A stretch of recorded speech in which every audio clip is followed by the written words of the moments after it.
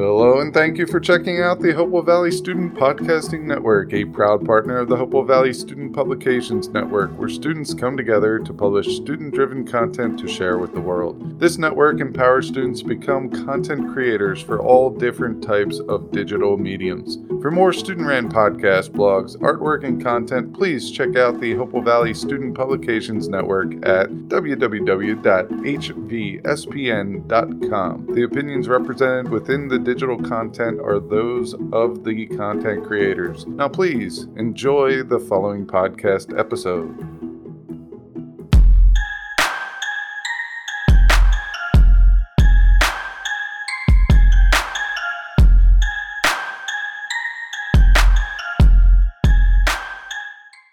Welcome to my AP Biology Thoughts podcast. My name is Morgan and I am your host for episode number 28 in the ecology unit called Density Independent versus Density Dependent Limiting Factors.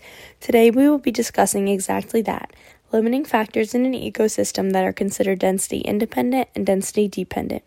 To start, we need to learn about population density. This is the number of organisms within a given area or ecosystem, basically how crowded it is. Low-density ecosystems are the first of the two. They have organisms that are very spread out. This would be similar to a country or rural area for humans. On the other hand, high-density ecosystems are more similar to New York City. There are lots of people in a little bit of space, and it's a very high density with very crowded. Organisms can't grow exponentially, or else the earth would be covered in all sorts of animals. There needs to be something that limits the population. This is called a limiting factor. It is something in an ecosystem that helps contain a population size by slowing or stopping growth. These can be biotic, living, or abiotic, non-living. Density-dependent factors mean that the higher the density of a population, the higher the impact of the limiting factor will be. When there are more organisms, more will be affected, since the density-dependent limiting factor has a direct impact on the population based on the number of organisms. On the other hand, density-independent factors affect a population the same regardless of the density, crowdedness, or number of organisms. The limiting factor will decrease the population the same amount. So, a large population and a small population would be equally impacted by a density-independent limiting factor, keeping in mind the proportions of the two ecosystems. So, what are these limiting factors? Density-dependent factors, the ones that do change depending on population, are things such as food, shelter, water, parasites, and predators. The presence of these factors, or lack thereof, can decrease a population immensely. Let's look at how. In a population, organisms competing for food, shelter, and water are always happening. However, there is a finite amount of these things in any ecosystem. With a larger population, more animals are competing for these factors, and more animals will not have access to them, causing a decline in the population. However, in a smaller population, there will be less competition for these resources since there are less organisms who rely on them. So, the small population will not suffer as much from this lack of resources. Therefore, water, food, and shelter are density dependent. The same goes for parasites and predators.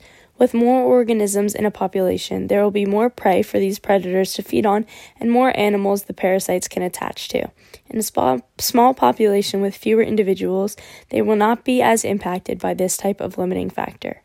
On the other hand, density-independent limiting factors include things such as fire, flood, hurricanes, and pollution. A good way to think of these would be an umbrella term such as natural disasters. These factors also limit populations, but do so regardless of the size of the population. In a large or small ecosystem which has just experienced a hurricane, many of the organisms are going to die off and the population size will decrease.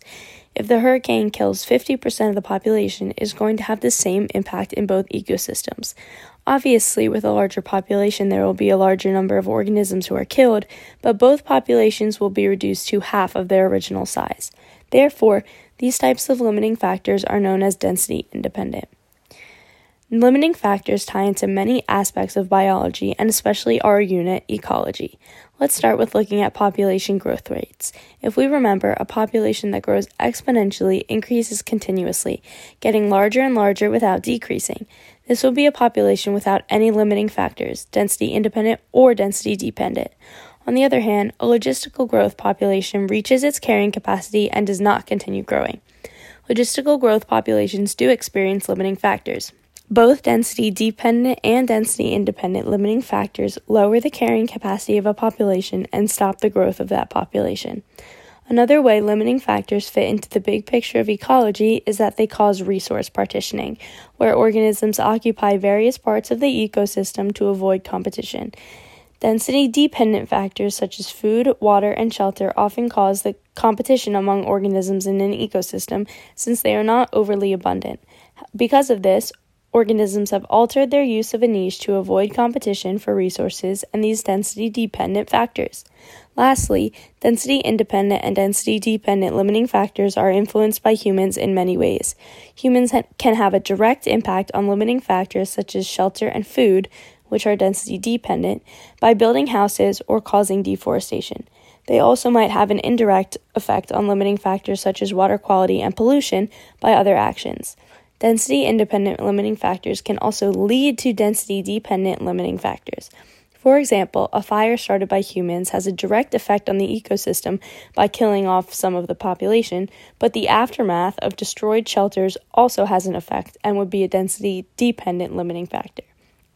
Thank you for listening to this episode of My AP Biology Thoughts. For more student-ran podcasts, make sure that you visit www.hvspn.com. Thank you.